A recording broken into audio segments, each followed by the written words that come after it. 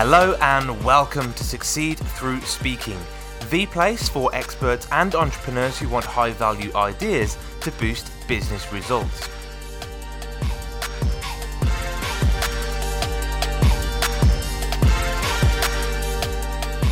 Hello, I'm Tom Bailey, and in today's Speaker Stories episode, I'll be getting to know Stacey Roberts, who is an award-winning speaker, a mentor, and self-care and style strategist who connects emerging leaders with the information and skills they need to succeed. So Stacey, hello, and a very warm welcome to today's episode. Thank you, Tom. It's a pleasure to be here. Thanks for having me. Awesome. Well, thank you so much for being here. And just out of interest, whereabouts in the world are you right now? Sure, I'm coming from Atlanta, Georgia, in the United States, southeastern US. Fantastic. Thank you for sharing. And I know that something that you really excel in is helping and empowering others to shine. So for me, I really want to link this back to the theme for today's conversation. And that question is, how important has public speaking been for you in helping you to get your message out there to the world? Oh, goodness. I think it's been everything. I think it's been the crux of my my business, certainly the crux of my ability to become more visible Hmm. in the things that I'm doing. So it's really important, and I don't think I really prize speaking for what it truly is, which is a platform that helps you to become more visible, helps you to get in front of the people who are really looking for you, and they may Hmm. not know that you exist, but speaking helps to bridge that gap. Yeah, perfect. I've got a question that's interesting on the back of that. So we talk about visibility, and a lot of people think that maybe just putting videos out on social media is enough. I guess what extra does it give you being physically on stage in front of a large audience, over and above just getting visible through putting videos out there online? I think the out, more than being visible, I think speaking fast tracks that know, like, and trust factor that we're always seeking. Yeah. The more that people can see you, the more they hear your message, the more they resonate with your message, the more they're able to know you, like you, and trust you, and that can endear them to you in a way that really nothing else Mm. can. Yeah. So aside from being visible, I mean, you can do that anywhere, virtually, YouTube, on your own platforms, Hmm. but having that face-to-face interaction and being able to share your message on stages, it really does help to fast track that know, like, and trust factor that a lot of coaches, consultants, strategists are looking for. Perfect. And I guess, credibility is a word that I like to use when it comes to trust as well. So, the person that stood at the front of the room is normally one seen as the leader in that field. So, yeah, great place to position yourself in this industry. And, Absolutely. and what about your clients? I mean, I saw the word engaging emerging leaders, sorry, that you tend to work with. Do you tend to recommend that they do public speaking as well? And if so, what route do they or do you normally suggest they take? Well, because of the nature of my business, I don't necessarily recommend that my clients, it's not one of the things I'm Hmm. actively doing is recommending that they speak. Yeah. However, I find myself working mainly with executive level professionals and entrepreneurs who are already established. Yeah. And one of the missing links a lot of the time is speaking. I Mhm. don't think we necessarily in the beginning look at speaking as the tool that it is to increase credibility, to increase visibility. So I would definitely encourage anybody who is in, an entrepreneurial endeavor seeking that, or in high level executive positions where you do have to know how to present yourself, speak to different types of people for collaborative reasons or pitching a product or a service. Speaking can definitely be a tool in your toolbox. And I think the best way to go about doing that is to just start. Just Yeah. start. Yeah. Not really relying on other people's platforms. Luckily, because of the advent of social media, we have access to our own platform. So just Mhm. start speaking, and then once you find your community, they will come to you and ask you to speak more and more, and that's your way in the door. I love that. And you mentioned it being a tool in the toolbox. And I guess, it's not a tool we necessarily have to be born with. We don't have to be a natural speaker. It's something that a tool that we can learn to and improve over time. So what about in your toolbox? Were you a natural born speaker, or was it something you've had to really work on over your career? No, no, no, no. Speaking is not something that comes naturally to me. I was a wallflower throughout high school, and when I got to university, I was probably a wallflower, very timid, very shy for the first half of my matriculation. It wasn't until I got to my junior year that I really began to find my voice and Hmm. find out what it was that I was going to do. Luckily, I was in a program on a track where I had to become comfortable being on stages, not as a speaker, but as a performer. And that really helped to break the ice for me so that by the time I got to the point where speaking was going to be beneficial for me, I was already comfortable being on stages. Yeah. All I had to do really was acquire the skills of speaking, learning the art of oration, learning how to talk, learning how to tell stories. And so I think it's a combination, speaking is a combination of art and science, where you have to be comfortable being on the stage. You have to feel comfortable telling stories, and you have to be comfortable with vulnerability as well, because I think to be a good storyteller takes a bit of transparency and a bit of vulnerability, which I Hmm. don't think many of us are very comfortable with at all. No, So no. yeah, those are the things that I had to learn. It Yeah. wasn't natural for me at all. No, no, and I really resonate with that. I've always been an introvert. Always been the shy one. I've always been the kind of. I used to say I became an expert at avoiding public speaking throughout my early career. But yeah, you mentioned then about it being an art form. So when you think of art, there's lots of different techniques. But what are some of the main techniques that you think that people should learn to really craft this art? And you've already mentioned one, which is storytelling. So, what else do you think people really need to craft to improve this art form? I think storytelling is mainly the crux of Mm, becoming a really good speaker, because that's the way that we can connect with people in a very intimate way.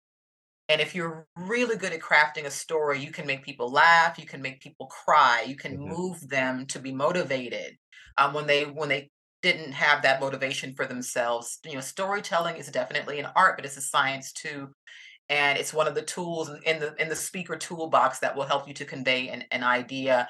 And I think another thing that probably needs to be said is that if you aren't good at speaking, there's nothing wrong with hiring someone that can help you with speaking. Of course. So another tool that I would say in addition to storytelling is having a coach or a mentor, someone who has hopefully done what it is that you're trying to do for many, many years. They know the Hmm. ins and outs, they know the ropes. Speaking is an art and a science, but it is a business as well. And so Yeah, there's a way that you have to navigate that business in order to make the most of it and get the most out of it. If you don't really know about the business of speaking, oftentimes mentorship and coaching can be very, very valuable as well. yeah, perfect. No, that's been really, really useful so far. I think you mentioned the word comfort and comfort zones a few times. So I think we'll talk about that in just a second. But the first thing I wanted to ask is, for anybody listening that would like to get better at speaking or would like to become a speaker one day, and I think you mentioned just get out there and do it. What would your answer be to the question, what do I talk about? So, the first piece of advice that I would give anyone interested in speaking, if they were to ask me that question, I would say talk about what you know. Hmm. Do not talk about things that you know nothing about. Yeah. Speakers, in order for us to tell stories, we have to speak from a very authentic place. And you can't speak from a place of authenticity if you haven't lived or experienced the things that you're talking about. Hmm. So I would say, first and foremost, make sure that you're speaking about things, topics that you are very knowledgeable about, that you have lived, that you have very personal stories about, that you can then lend to the listener, to the audience. That would be the first thing I would suggest. I think That that's the most important Yeah, thing. yeah, that's really important because I think one of the fears that come up for people is around imposter syndrome and being Mhm. found out and maybe being asked a question by the audience you don't know how to answer. So I guess by speaking on a topic that you know a lot about, you can start to alleviate some of those concerns for you. Mm. And I also want to ask about, so on a speaker's journey, there's normally that start point when you're speaking for free, you're speaking for small audiences, you're trying to find your I guess your message. And there's a transition point then to go from free speaker to paid speaker. What advice would you give to somebody that's maybe just about to go through that transition, and how do you ask for money to speak? Sure. So I would there's a time and place for free speaking, and there's a time and place for paid speaking. And just because someone is not giving you the fee that you're asking for to speak does not mean that that speaking engagement is free. There Yeah. are a lot of ways to circumvent that and to say, okay, I'll waive my fee in lieu of the following XYZ. And there are ways that you may not exchange monies, but you're still exchanging value. And that's, I think, is a very important delineation to make. Just because there's no monies being exchanged doesn't necessarily mean that there's no value being exchanged. Yeah. I think every speaker, because of that, will always participate in some type of free. When I say free, I mean like a waiving of your fee. You'll always do that because if you're smart, you'll know that just getting access to certain rooms will help your bottom line significantly. Hmm. Just because you're not getting a fee from the person that's hiring you doesn't mean that you won't make money from that speaking engagement, especially if you're using speaking like I do. Yeah. You know, I'm in the coach, consultant, strategist category. And so I use speaking in a lot of times to get new clients on board. If I don't get paid to speak, but I sign up a $10,000 client, Hmm. I'm getting paid to Yeah. speak essentially Yeah. Yeah. in my mind. So that's the way I look at it. Um, in the beginning, I would also say make sure you have mastered your signature talk. Yes. One of the things that free engagements can give you is the experience of delivering your talk, crafting a talk, getting the kinks out of your talk. And so you begin to say, okay, well, I put that joke in here. That didn't really land very well. Maybe I'll take that out the next time. Or maybe I'll start the talk with a different story and see how the audience reacts to that. And as you begin to build a pattern of presentation, you get to know how to deliver the talk in a more impactful way. And once you become more comfortable, more confident with that, then I think you're ready to begin asking for your fee. Perfect. And picked up on the word signature talk there. Is there a magic recipe or formula for the perfect signature talk, or does it very much depend on your topic and your audience and what type of the presentation it is? I think it depends. I think there is a general recipe for a signature talk. You know, you have your intro maybe for a good 15 or 5, 10 minutes. Hmm. You may have the body of your talk for 20 minutes. You may have some bullet points that you want to cover in that body. And then you have your close. And then you have, if you have the opportunity to pitch, you can pitch towards the end. Yeah. So within a 45-minute, hour keynote or so, um, you know, you can create an outline or a rubric, so to Hmm. speak, but it depends on the audience in terms of how you're going to deliver that speech. Yeah. Case in point, I just did a program for a youth organization last week, and I could never, I mean, these were teenage boys. Yeah. I could have never spoken to them in the way that I'm going to be speaking at a women's conference that I'm going to be speaking at in January. Hmm. Two totally different audiences. I'm still at the base of it giving the same type of meat to the women in January that I was giving to the men last weekend, but I'm having to deliver it in a different way because of the audience. Yeah. And so you have to, yes, you can craft a signature talk in a very organized fashion, but the delivery of that talk may vary depending on the audience that you're speaking to. Yeah, I love that. And that's a really important distinction because I guess a signature talk, let's say you base it around 40 minutes. In theory, if you've got the chunks, you could deliver that in 20 minutes, you could deliver it in 60 minutes, in 90 minutes, in 3 hours, because ultimately you're just adding more stories or more anecdotes or, yeah. So I think that really makes sense to have that really structured format and then be able to flex it to the audience. So a couple more questions, and then I think I've extracted enough value out of this conversation for our listeners. I think the next question for me is about somebody, because you mentioned not necessarily getting paid to speak, but being able to actually still derive, new clients on the back of that. What's the main difference between delivering a talk that someone's paid you as a keynote to deliver and delivering a talk that you hope that people take an action off the back of it? How do you just make that distinction between the two? In terms of the talk, I don't really make much of a distinction. Okay. The Yeah. value that I give in a signature talk or any presentation is the value. The value doesn't change Mhm. in any way. Mainly it's the delivery and the wrap up at the end. So if I'm Yes. gonna be extending an invitation to someone at the end of a talk, I'll tag that on the end of at the end of the time on stage. Mhm. And it just depends. If I'm not gonna have that ability to do that, then of course I Yeah, won't do that. And it doesn't really change the format of the that's signature good. talk. I'm still Yeah. given the same amount of value regardless of the audience and regardless of the ability to pitch from the stage.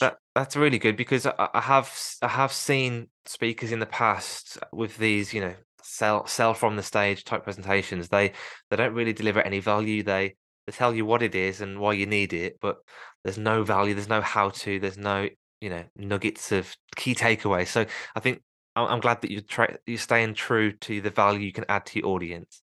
That's the Um, most important yeah. thing across the board. I mean, as speakers, our goal is to deliver value to the audiences that we speak to. And there are workarounds for not being able to invite people for the next logical step in terms of working with you. Hmm. You can always say, you can reach out to me if you have any questions, or here are my social media platforms. Feel free to reach out to me. We can have a conversation. Even I'm not selling from the stage. I'm still saying, here I am. Mm. I'm available to you if you want to have a conversation. And 9 times out of 10, if someone is intrigued enough about your speech, about your topic, about what you have to offer, they're going to find you and reach out to you to inquire about working with you more if that's what they want to do. So there's always ways to work around that if you don't have the opportunity to sell from the stage. What's been your most successful call to action? Is it download this report? Is it, text this number? Is it buy now? Like what's been the most successful call to action for you? I really love, and I'm sure many of your listeners and viewers know about this, but Talkadot. I use Talkadot. I don't know. I'm not sure if it's an app that is globally Hmm. accessible. Hmm. But if it is, I really love it because it allows you to put a QR code if you're using presentations and screens and Yeah. things like that. And especially if you're presenting virtually, which has become, I mean, Hmm. that's what a lot of us are doing now anyway. Yeah. You're able to put that QR code into your slides, and that way someone can scan that QR code, be taken directly to your Talkadot platform, where they can leave a real-time review about your speech, and then you can Ah, opt in for a lead magnet. yeah. They're added to your subscriber list, and now you build relationship with Love them that. over time. So that's a really good tool that I'll offer your listeners. If you aren't already using Talkadot, I think it's talkadot.com. Mhm. Check out the site. It's a really useful tool for engaging after you've delivered your speech. You get testimonials and you also get to build your email subscriber list. Yeah, I love that because we all know and expect download my lead magnet. Like, whereas if you're asking for genuine feedback, and I really want to know what you thought of this talk, I'd love to hear your thoughts, and that then leads to the next step. But yeah, I really like that way of doing it. Thanks for sharing that. And actually, that leads me on to my very final question for this conversation, which is if somebody wants to either book you as a speaker or find out more about you, where's the best place for them to go? Sure. For speaking engagements, you can reach me at staceyroberts.org. My Mhm. name, Stacey, Stacey, Roberts.org. All of my information is there. You can find all of my social platform links there as well. That's probably the best and easiest way to contact me. Okay, perfect. And I'll put all of those links into the show notes as well, so people can click them and find out more. So, Stacey, thank you again so much for your time today. I really appreciate you coming along, sharing your story, and loads of great value with our audience. Thank you so much, Tom. It's been a pleasure.